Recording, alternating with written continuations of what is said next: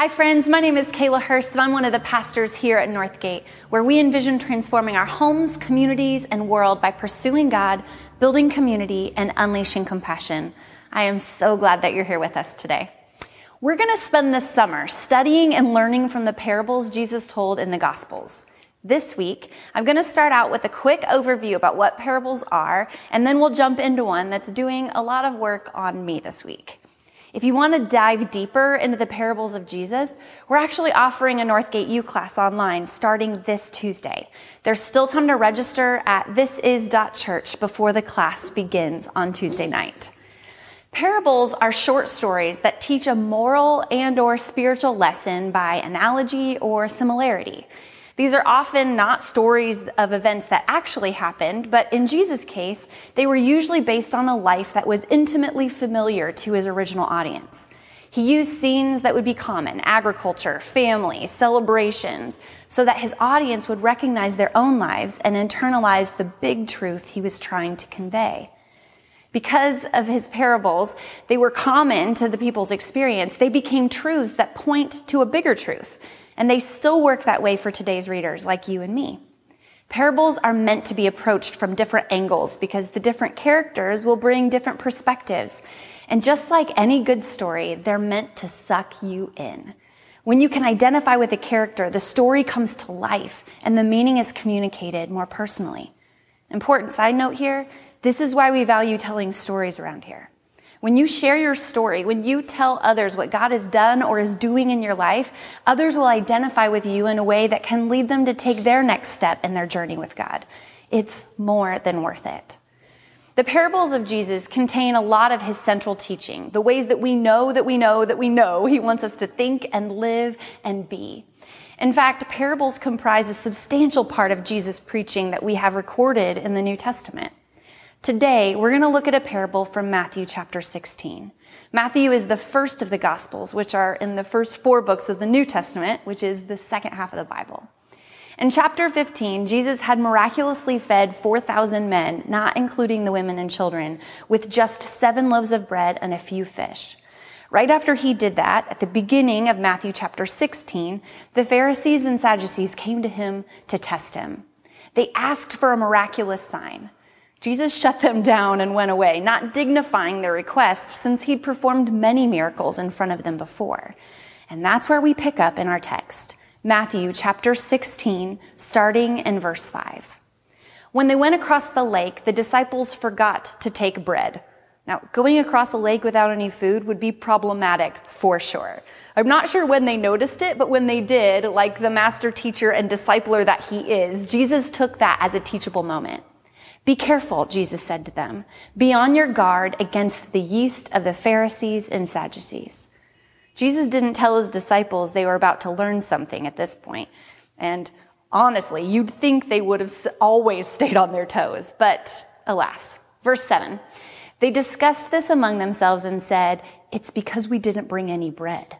Can't you just see these guys all huddled together, mumbling and shame spiraling because they somehow forgot to bring a picnic? Evidently, they also forgot that Jesus hears everything. Verse 8. Aware of their discussion, Jesus asked, you of little faith, why are you talking amongst yourselves about having no bread? Do you still not understand? Don't you remember the 5 loaves for the 5,000 and how many basketfuls you gathered? Or the 7 loaves for the 4,000 and how many basketfuls you gathered? How is it you don't understand that I was not talking to you about bread? Now, this is an honest-to-goodness, smack-my-head moment for Jesus and his disciples. He's pointing back to the times he's taking care of their physical needs, even miraculously, and saying, why would I be worried about that? Why would you be worried about that? You're missing the point of what I'm trying to tell you. So he repeats one of the shortest parables in the New Testament one more time for them, verse 11. But be on your guard against the yeast of the Pharisees and Sadducees. Evidently, that's when it all clicked. Verse 12, then they understood that he was not telling them to guard against the yeast used in bread, but against the teaching of the Pharisees and Sadducees. That moment for them was enlightening, and it can be for us too. But we have a little work to do because the world looks a little different for us. There are 3 things we need to understand for us to glean teaching from this tiny parable. Pharisees, Sadducees, and yeast. In the course of his public ministry, Jesus had a lot of run-ins with the Pharisees and Sadducees.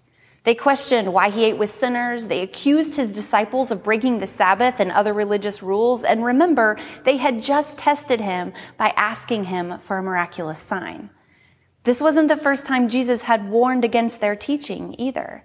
In fact, in the chapter before this, Jesus had called them the blind leading the blind after they were offended by one of his anti-legalism teachings. The Pharisees in Jesus' day were a religious and political group known for their conservatism. They were strict observers of the law given to Moses in the Old Testament. And they also adopted more rules and traditions that were interpretations, but now they enforced as religious law. They loved the attention, the special treatment, and the religious titles they wore around. In fact, they used their religion to impress people. They did their works to be seen by men and judged others harshly who didn't act and think like them. They were hypocrites, holding people to an impossible standard and often not following through themselves. They made distinctions where God didn't, often preventing others from finding their way to a relationship with the God they worked so hard to be seen as following. The Pharisees stood for the religious and moral authority in their day, and they could be considered the political conservative right. Now hang with me here. Don't turn me off or hoot and holler too loud. Because if the Pharisees were the conservative right, the Sadducees were the political progressive left. They were the religious and political group noted for its liberalism. They included many powerful members of the priesthood, and they were just as staunch about the laws, but only those found in a certain part of Scripture. They didn't believe in the resurrection or spirits or angels or heaven or hell or any kind of reward or punishment after death. Jesus charged the Sadducees with two faults: that they didn't know the Scripture and that they didn't know the power of God. They were heavily influenced by rationalism and assumed that if they couldn't comprehend something, that it could not possibly be true. The Sadducees stood for the wealthy and politically powerful in their day. But here's the interesting piece. In this passage, Jesus doesn't outright condemn the Pharisees, the political conservative right, nor does he outright condemn the Sadducees, the political progressive left. Instead, he issues an honest warning for both. Beware the leaven. So let's talk about leaven for a minute. Leaven, or yeast, is used in the making of bread. Leaven gradually spreads through the dough, making it rise. Jesus didn't see leaven itself as bad. In fact, he uses the image of leaven to describe the spread of his kingdom in Matthew chapter 13. There was also a historical significance of leaven to the Jewish people, his original audience. In the Old Testament, as the Israelites prepared to leave Egypt, God instructed them to make bread without yeast. It signified sin and impurity to them, and when they made bread during Passover every year, they made their bread without leaven and even removed any of it that they had in their homes during the festival. That festival is when they remembered how God delivered them from Egypt and slavery. Leaven, throughout the Hebrew Scriptures, signified impurity. But leaven is a noun and a verb. It's a substance, but it's also a process. And the same is true in our lives, as impurity or sin is a solitary thing, but it's also a process of which we have to constantly guard against. And that's what Jesus was warning against here. Jesus refers to the leaven of the Pharisees and Sadducees without making distinction between the two. In this tiny parable, Jesus offers a thoughtful critique and warning by lumping these two disagreeing sides together. Jesus doesn't outright condemn either side, but he issues a warning for both. And from where I stand, it seems like we haven't gotten ourselves much further down the road when it comes to this conversation. Those two sides always seem to compete for control. Everywhere you look, someone has the answers on how to fix our world. Brilliant! But too often, this mindset is followed by coercion and shame and violence, even though it's wrapped up in an armor of self-righteousness. You see, in the struggle for social justice, morality, success, and even our desire to usher in the kingdom of God on earth as it is in heaven, it is natural and common to seek control. The leaven of the Pharisees was control through religious systems and moral righteousness, whereas the leaven of the Sadducees was control through compromise and politicking. Sound familiar? Well, here's the problem. Just like leaven, the insistence of control and authority in either direction gives the appearance of substance, but it's all really just hot air. There is real truth on both sides, and there is real benefit to fighting for truth. But just like yeast, trying to control the narrative may appear to do good, but it's pervasive and corrupting if it's impure, which the need for control always is. Leaven looks like growth and influence, but we have to be careful because influence and growth are dangerous if what is growing isn't pure. We don't want to grow the wrong stuff. We don't want to pour fertilizer on weeds. We should always beware when politics or even religion has us inflating our view of ourselves or fighting for particular agendas. Because leaven is just about the only thing the left and the right agree on. The idea that our world will be saved through any agenda, that there is a way to get us out of this mess through politics or nationalism or even God's unique favor on our country. And that leaven inevitably produces racism and classism and sexism, bigotry and violence every single time. But Jesus never really looked for control. Jesus instead looked for places to offer compassion. While Jesus was involved with religious festivals, national parades, and protests, and if he lived in our day, he might have even voted in the elections. But these were not his primary concern, nor did he have hope that these things would usher in the kingdom of God. Jesus warned his disciples, and he is warning us against the leaven that corrupts through agendas seeking to control others. And he's reminding us of his compassion that consistently gave himself away. When we look to the government or other systems to bring about the justice God has called us to do ourselves, we put our faith in their hands. Inevitably, the show of force and control that comes from that brings more injustice. The Pharisees looked for control through morals and religion and piety, while the Sadducees swung the other way and looked for control through political power, wealth, and comfort. The more the pendulum swings, the more the kingdom of heaven is pushed to the outside. And that's still true today. When the left and the right fight, Jesus is pushed to the fringes. Jesus' mindset was for a world full of compassion, unity, and goodness. The fruits of the Spirit paint a picture of love, joy, peace, patience, kindness, goodness, faithfulness, gentleness, and self-control. Sure, this is hard and complicated to cultivate on a worldwide scale, but it's not so far off when we love our neighbor, when we pray for those who persecute us, and when we turn the other cheek, walk the extra mile, and genuinely seek the good of others no matter how backwards we think they are.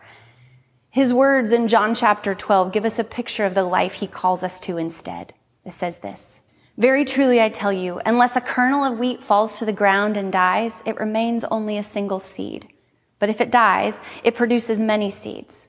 Anyone who loves their life will lose it, while anyone who hates their life in this world will keep it for eternal life." Maybe it's time to die to ourselves again, to get humble, to drop the need to be in control, the need to always be right. Maybe it's time to die to ourselves so God can produce something greater in and through us. What if, instead of letting the leaven spread rampantly through our hearts, what if instead of carrying the banner for another controlling party, we laid it down and looked at the one hanging over us instead? Let him lead me to the banquet hall, and let his banner over me be love. You see, control is never love. And when we seek to control others, we end up enslaving ourselves. But when we seek to liberate others through service, humility, and offering dignity, we find true freedom for ourselves. It's an evil lie to believe and behave as though we can find freedom for ourselves through the control and suppression of others. Let his banner over me, over you, over us, be love. Religion and politics never deliver the kingdom of heaven. Jesus does. And he does it through people. Jesus fed the 4,000 with plenty left over. And I don't think it's a coincidence that he and his disciples had this conversation on the heels of that miracle. Consider this. Maybe we need Jesus to fill us so we won't be misled by our own hunger. Maybe we need to be filled with Jesus more than we need to be filled with polls and argument and opinions that will help us concoct our quick-witted zingers that stun our opponents. What if, instead of confidence in our positions, we were confident in love, confident in Christ, confident that God was reconciling the world to himself in Christ, not holding people's sins against them, and confident that he has given us the message of reconciliation. 1 Peter 3:15 says, "Be prepared to give an answer to everyone who asks you to give the reason for the hope that you have." I assure you, our hope is not in any political agenda or even the country we live in. Our hope is in Jesus, and his banner over me is love. So let's get busy with that. Let's get busy pursuing God through his word and worship and prayer. Get into a Northgate U class where you'll dive into scripture and learn how to apply it to your life. You can learn more and sign up for one of 5 classes by going to our website. Let's get busy building community and creating space in our life to connect with others so they can connect with God. Get into a community group or start one of your own with people you already know, your coworkers, your kids' soccer buddies, the neighbors that you've been stuck next to for the last 12 weeks.